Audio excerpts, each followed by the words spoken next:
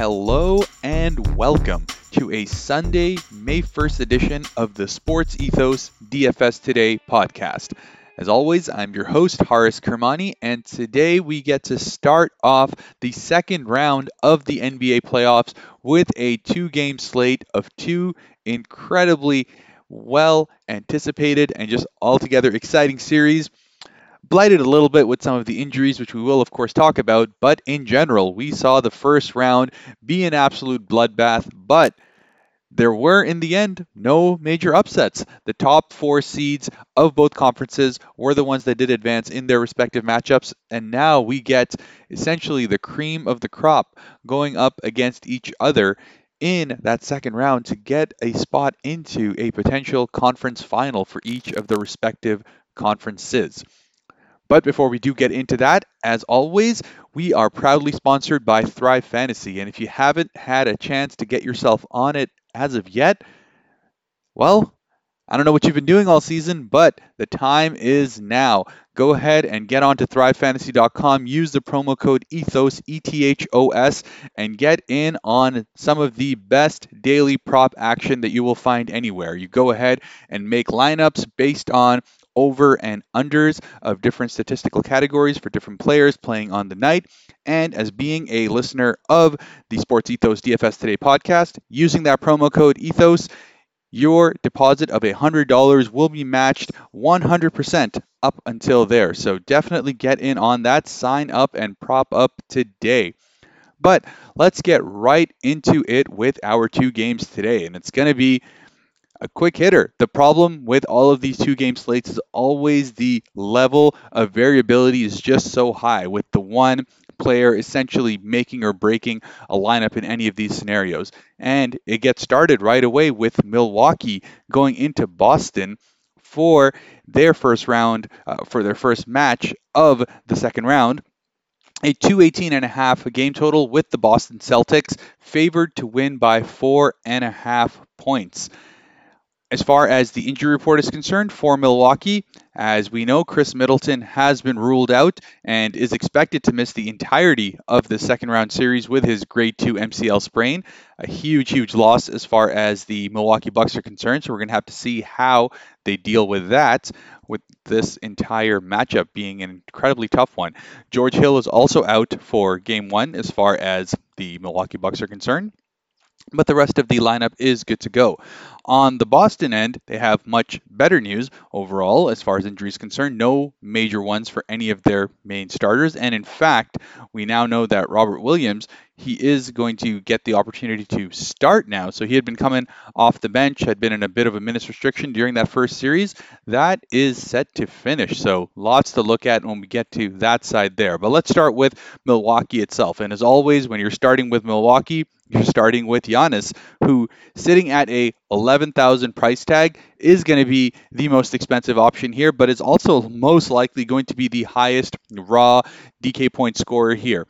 In general, against Boston, he's just absolutely eaten them alive. He's only had to play 33 minutes a game in the three that he's done during the regular season, but averaged about 51 DK points in that time. And you don't need me to tell you just how good Giannis is on a per-minute basis on any game that requires him to play more of those minutes. And that's what we've seen so far in the playoffs. He's only had one game where he's had to hit that 40-minute mark, and that was a 4-point loss to Chicago when they went ahead and had their only loss of that first round.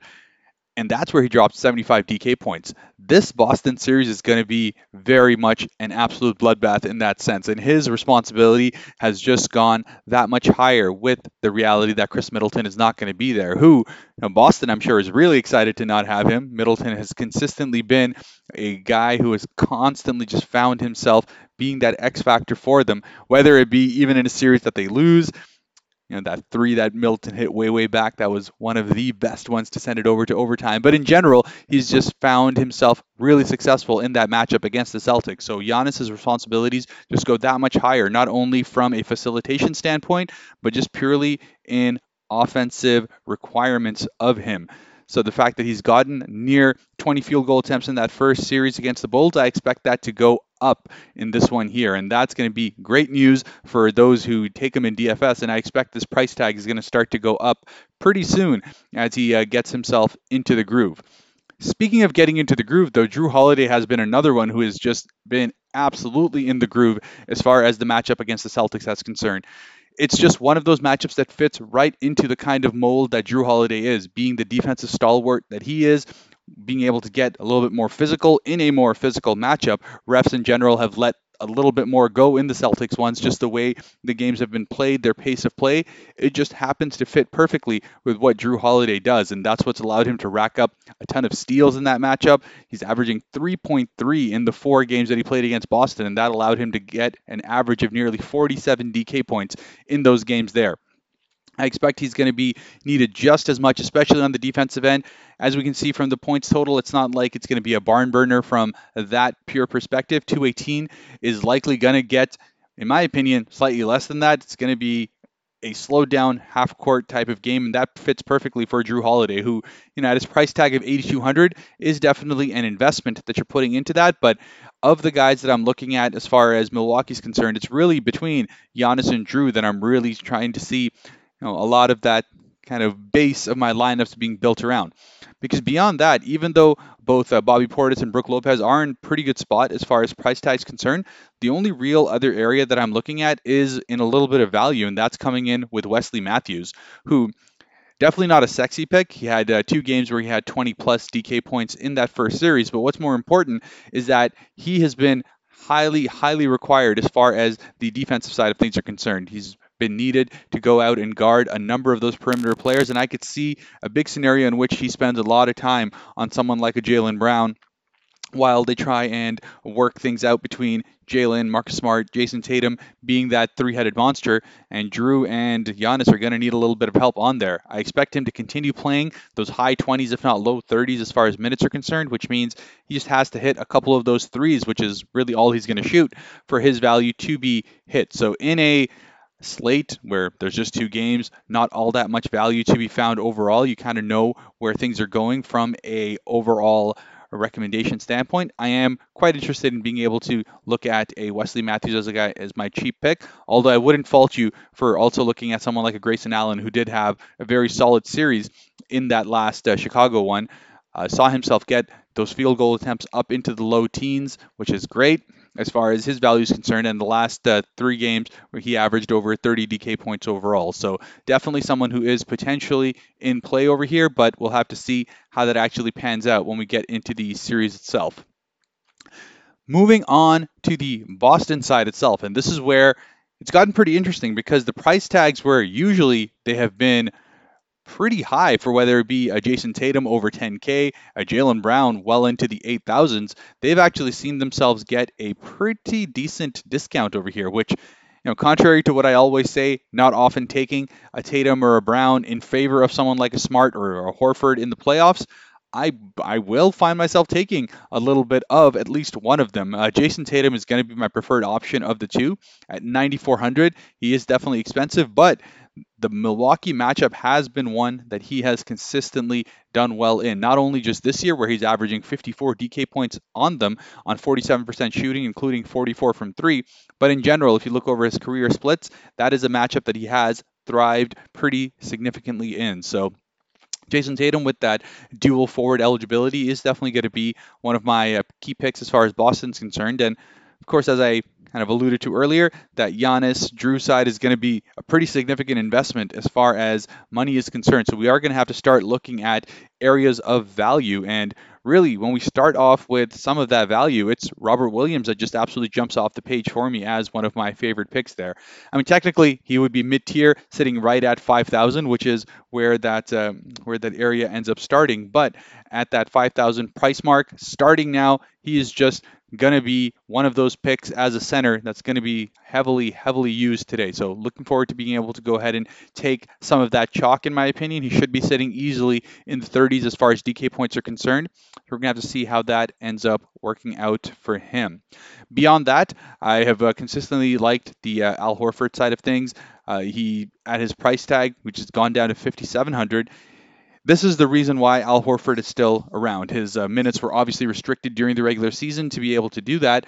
But in this kind of a matchup where they're going to want to have that stretch coming out. Again, Brook Lopez is the one on the other hand. You want him out of the paint as much as possible, and that's really what Al Horford's job is going to be, to try to drag him out on the offensive end, force him to contest those three-pointers. I expect Horford to get that much more involved with the offensive end to open up that little bit of space for both Tatum and Brown to operate. So both of those guys at their price tags are definitely in play, and Marcus Smart just continues to be a guy that I just take. It's just plain and simple. I always believe that his price tag offers you that upside because he has a bit of peak and valleys situation on their end. So definitely something to keep in mind when you are taking him. But as we saw in that first round series as well, while he did have, I'd say one bad game against Brooklyn in which he dropped 21 DK points. Otherwise, he's just been super consistent for what his game has always been. And what it matters is that we are looking at someone who is going to be taking 15, 16 field goal attempts as far as Marcus Smart himself is concerned. But what we are also going to see is him get that much more involved on the facilitation side, where he averaged over 7 assists a game during that first round series, which is a decent jump over his regular season average. And in general, I expect that he's going to start to get himself more involved and more kind of into it in what should be a more physical series. So lots to like. In general, the reality is Boston, we know how their rotation works. They are heavy on their starters. As far as their bench is concerned, it's really just Grant Williams and Derek White that get any sort of significant bench run. And I'm not really all that excited to be able to take either of them. Grant Williams probably being the more preferred of the two if I was to go with that, given the fact that his minutes are a little bit more secure as that six-man for him. And he's got that dual forward eligibility while essentially being a bit of a tweener as far as a guard to forward for them. So he just fits into a lot of different rotations. My only concern with him is that he never gets enough shots in general to be able to go ahead and be consistent as far as his value is concerned. You're looking at a lot of his defensive stats and some of those rebounds that he's able to go ahead and sneak in to get to his value. So at 3,800, not the worst pick to be able to take, but not where I'm necessarily going forward as far as Boston is concerned. Moving on to the second and final game of the night, which is the Golden State Warriors starting off their series going into Memphis for game one. 222 total over here, with the Golden State Warriors favored to win by 2.5. So looks like Vegas is banking on an away team stealing that first game. And we're going to get right into what that can potentially mean for the series itself, because I do expect this to be a pretty exciting one, even if not necessarily the longest of series. The Golden State Warriors are just playing like a well-oiled machine at the moment, and much of that is coming from the Golden State Warriors being quite healthy as far as their injuries are concerned. It's really just Andre Iguodala, who is still going to be reevaluated for his neck issue, which seems to be pretty persistent, has been out for about a week with that. And of course, James Wiseman just continues to be out for the entire season. Not that he's necessarily needed. It's a nice position for him to be in. Just take whatever time he needs to be able to get himself fully healthy and integrate himself with what looks like it could be one of the front runners as far as the Western Conference is concerned. As far as the Memphis Grizzlies side is concerned as well, also in a pretty good scenario as far as injuries are concerned. However, Steven Adams has entered COVID protocols, and he has been ruled out for game one. So it looks like he is going to be out for at least game one and game two. So we're going to have to see how the Memphis Grizzlies go ahead and adjust with that. However, they did that quite well in the first round with Brandon Clark, and he's going to be a big part of what I speak about today. And then secondly, it's Zaire Williams, who is also day-to-day with his knee soreness. We'll see if he is able to go ahead and make it out over there, but he is listed as questionable. Beyond that, no major rotation pieces involved in that. As far as the Golden State Warriors are concerned, this is where there is a lot of upside as far as price tags are concerned. And I'm starting that with Steph Curry right then and there. We know he started off the series against Denver, coming off the bench, had that 30-minute restriction, but over the last two games where that was removed, he was inserted back into the starting lineup, put up 59 and 47 DK points respectively, playing 37 and 38 minutes. So it's clear that he is back to his regular usage. And what's really important is that Memphis has been one of his best matchups throughout the regular season. Put up 62 DK points on average against them in the 3 games that he played. Shot 40% from 3 in that one. And Steph Curry is exactly what Steph Curry always is, which is an absolute killer. At 8,900, that is just a price tag that is way, way, way too cheap for a guy that's going to be the undisputed first option, the guy who's going to be all involved in a series that I expect to be a pretty tight one, and Vegas is obviously expecting that to be the case too, with a 2.5 favor for the Golden State Warriors, meaning that Curry is going to be required to play somewhere between that 38 to 40 minutes to ensure that they are able to walk away with that victory. I expect the salary is going to start rising really quickly to his regular 10,000 and above once he really starts to string together some of those performances that we know Steph Curry will do on a regular basis. So take advantage of this while it lasts. Even though Giannis is probably going to be the greatest raw DK point scorer, I do believe from a value for money perspective, Steph Curry is going to be the guy that I'm going to be leaning quite heavily on in all these lineups and try to save a little bit of cash to see if I can get in on some of these mid-tier guys who I am pretty excited about. Speaking of the mid-tier for the Golden State Warriors, it's between that Klay Thompson, Jordan Poole, Draymond Green area. They're all pretty much around that same kind of price tag. Klay, as we know, is very much peaks and valleys. If you can get a shot going the way he has already in this first round, looks like he is back to full form. He's shooting over 50% in that first round series. Looked great, not only from the inside, but his outside shots getting back there as well.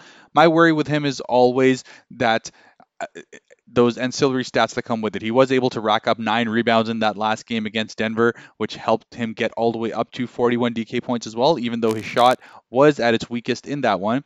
But otherwise, if his shot isn't going, I'm always kind of wary of being able to take him. At 7,100, I can't fault you with that. If he gets hot, he's easily going to be able to break that. So I expect to have at least a little bit of exposure to him, especially with that small forward eligibility as well.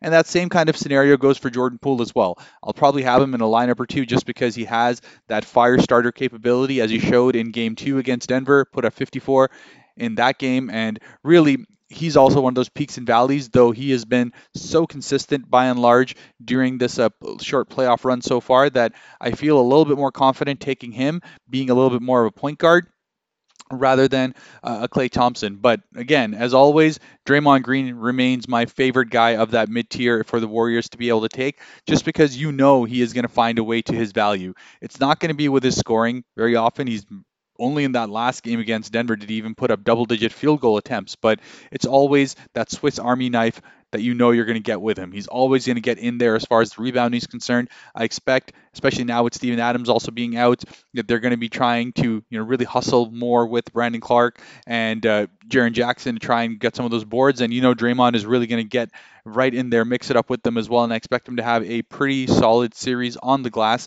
which is always great as far as his stats are concerned. Because if we look at his 2 games that he played during the regular season against Memphis, he only averaged 6 points in that matchup, but was still able to put up nearly 40 DK points because he was able to get 8 rebounds, 8 assists, 4 blocks, 2.5 steals, all those little things that we know Draymond can do. And at 6,600, he is going to be one of my favorite mid-tier guys because I expect him to be all that much more involved in this series, which again is likely to be that little bit slower, that little bit more methodical once Ja is able to be kind of worked on in the half court there, because that is where they're going to be spending a lot of time. I expect there's going to be a lot less transition speed over here. This is going to be one of those series that Draymond is going to try to kind of grind them down in as the defensive anchor of the Golden State Warriors. So looking forward to seeing what he can do there. And speaking of trying to grind down, we saw that Gary Payton finally got 26 minutes in that last game, and he was absolutely key to their victory to be able to go ahead and close out that series. I expect he is going to see a lot of time on Ja Morant during this series. And at 3,400, he's going to be one of my kind of favored value picks over here. I expect him to get a lot of time in early. They're going to be absolutely just hounding Ja Morant with him, trying to keep him off the paint, out of the area where he can get any sort of space to operate, because that's where Ja gets most deadly. And they saw in that last series that when he's actually slowed down, when he's working in the half court, he really does struggle to be able to get meaningful offense going on a regular basis. So if they can prevent him from being able to just have those rim runs, which I expect that Gary Payton will be tasked to do, I expect he'll end up getting himself into those high 20s to perhaps even low 30s as far as minutes are concerned. So I'm taking that gamble with him. Of course, at 3,400, there's really not that much downside if he doesn't get things going, but I expect I will be seeing that work out pretty well. So let's see how that game goes for him. Moving on, though, to the Memphis side here, and this is where, again, we talk about taking some things off the chin.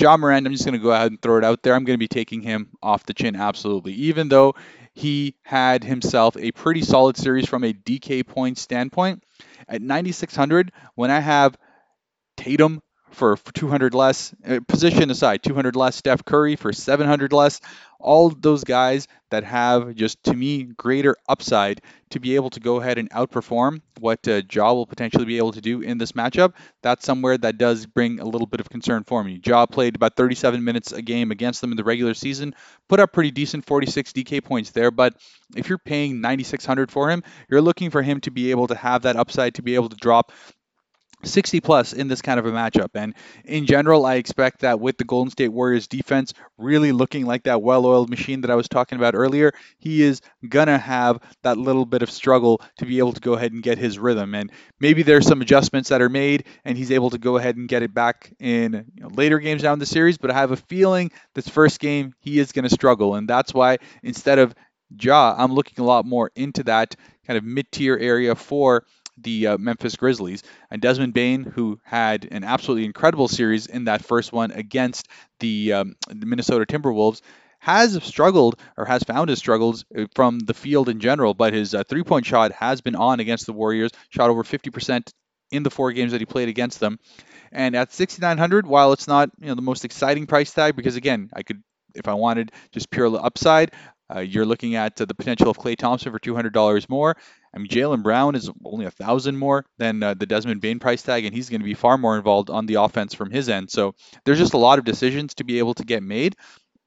And another one to take off the chin for me is Dillon Brooks. And 5,800, he's going to chuck. He's going to put up somewhere near 20 field goal attempts, but he is just so incredibly inefficient that it's just always going to continue to be that anchor down for him. And in general, I would much rather be looking at someone like a Brandon Clark, a Jaren Jackson, both of them that are sitting at that 6,100, 5,900 price tag range, which I do believe will be quite affordable to even potentially be able to take them both. And I expect that much like the Minnesota Timberwolves series, they're going to be doing a lot more of that, really forcing as many offensive rebounds as they possibly can. And Jaren Jackson just needs to find himself out of foul trouble because he's done relatively well in the matchups against the Golden State Warriors, putting up about 35 DK points there. But as we saw in the first round, it was really that last game in which he was able to avoid foul trouble and get himself into a decent spot, was able to get his first double-digit rebound game in that, was able to play 34 minutes, and that ended up leading him to 45 and a half DK points. And that's really the kind of upside we know Jaren Jackson has on a game-in, game-out basis. And I expect with the Golden State Warriors not being as tall a team, they don't have a Karl Anthony Towns constantly going at him, for instance, he may find himself in a situation where he can keep himself out of that foul trouble and get himself deeply involved with more of the offense there. And then finally, from a value perspective, Kyle Anderson has shown his value again and again in these playoff scenarios, playoff matchups. His minutes have obviously been kind of low to where they always are, sitting in that kind of 18 to 24 minute range. And at 4,100, I'm a little wary of being able to commit to that because he's in that kind of same scenario as like a Grant Williams, where he could find himself in a pretty decent scenario there to be able to produce, but he just doesn't get enough shot attempts and doesn't get enough involved with the offense, even though his ability to do also kind of Swiss Army things does help the Memphis Grizzlies in a lot of ways, and I expect they might start to play him a little bit more if the game does start to slow down, because that's where Kyle Anderson, Slow-Mo as his name is, will be able to thrive the most. But that brings us to the end of the 2 games there, and since we are talking about thriving the most, I will first talk about the thrive side before I come back here to my tiers, because it just seems to be a nice little segue to be able to jump into it. And very simply, Draymond Green is my Thrive Fantasy pick. 23.5 points, rebounds, and assists combined to get you an over of 105 points is absolutely going to be where I spend a lot of my effort and focus. Starting off my lineup with that, I expect he's going to be super involved, and his rebounds and assists might even be able to get him to that close to that total. So he just needs a couple of points to get him over. And in that same range, Steph Curry, 33.5 points and assists over to 100, absolutely jumping on that as well. But going back very quickly to the tier side of things, let's start with the expensive pick. And I get to stay on brand just talking about Steph Curry. 8,900, he is going to be my favorite pick as far as the expensive tier is concerned.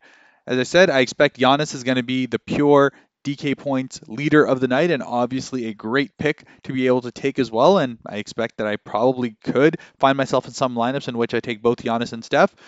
But from a pure points per dollar perspective, I expect Steph Curry is just going to be an absolute monster pick today. 8,900, he's got the upside to be able to drop 60 on a nightly basis. His minutes are back, his shot is looking good, and in general, that first game, which is a bit of a feeling out scenario always in any of these series, I expect Steph Curry is going to look to establish himself early and often. So 8,900, absolutely taking him. As far as the mid-tier is concerned, and this is where there's a lot of great options as far as I'm concerned. I spoke about Draymond Green, I spoke about Al Horford, I spoke about Marcus Smart, but I will go ahead and finalize myself on Robert Williams at 5,000, just at that cusp of what starts your mid-tier there. But at 5,000, a guy who's going to be back in the starting lineup. We always know what Robert Williams has the capability of being able to do. In that Milwaukee matchup, I expect that he's really going to be trying to wreak some havoc on the inside. We know as good as Milwaukee can be out the rim protection, outside of Giannis, with Middleton also out, on the inside, they're going to be a little lacking as far as mobility is concerned, laterally especially. Both Brook Lopez, Bobby Portis, not the fastest and most fleetest of foot guys on the paint. So really what Robert Williams can do to try to get inside there, grab some of those offensive rebounds, be that little bit of a nuisance for them. This is going to be great as far as his price tag is concerned, and I'm very happy to take him for 5,000. And then finally, on the value tier, I'm sticking with my guns on how important I think Gary Payton is going to be to the defensive efforts against Ja Morant. We saw his minutes go up in that last game. I expect his minutes will stay up there. They need him. He does a lot of great things for them, and his offense starts to come around as well once he gets a little bit of that, I want to say, Patrick Beverley-ness going on the defensive end. He just is a great defender, is able to stay in there without fouling, is able to really keep a lot of guards in front of him, and I expect Ja Morant's going to have his hands absolutely full with Gary Payton chasing him around for the entire game. So at 3,400, very happy to go ahead and take him, and that is going to be that. As always, we know these playoff series are getting super, super tight now. Not very many games, variability super high. So definitely look into multiple lineups and see what you can do for degenerates like me who continue to keep playing until they just can't anymore. But follow me on Twitter at HAK_devil. Talk to me about some of your thought processes in terms of how you're dealing with these two-game slates. What kind of things are you looking for when it comes to these variances? And just let me know how it is that you guys are doing overall. Now I'm a bit down myself, wasn't able to get to that Game 7 in Philly, as I'm sure Mike, on the other hand, will be super ecstatic that the Dallas Mavericks were able to go ahead and close their series out, so we'll see how they get going when we talk about the start of their series on the next day. But until then, as always, let's go out and kill some GPPs, and I will see you guys on the next one.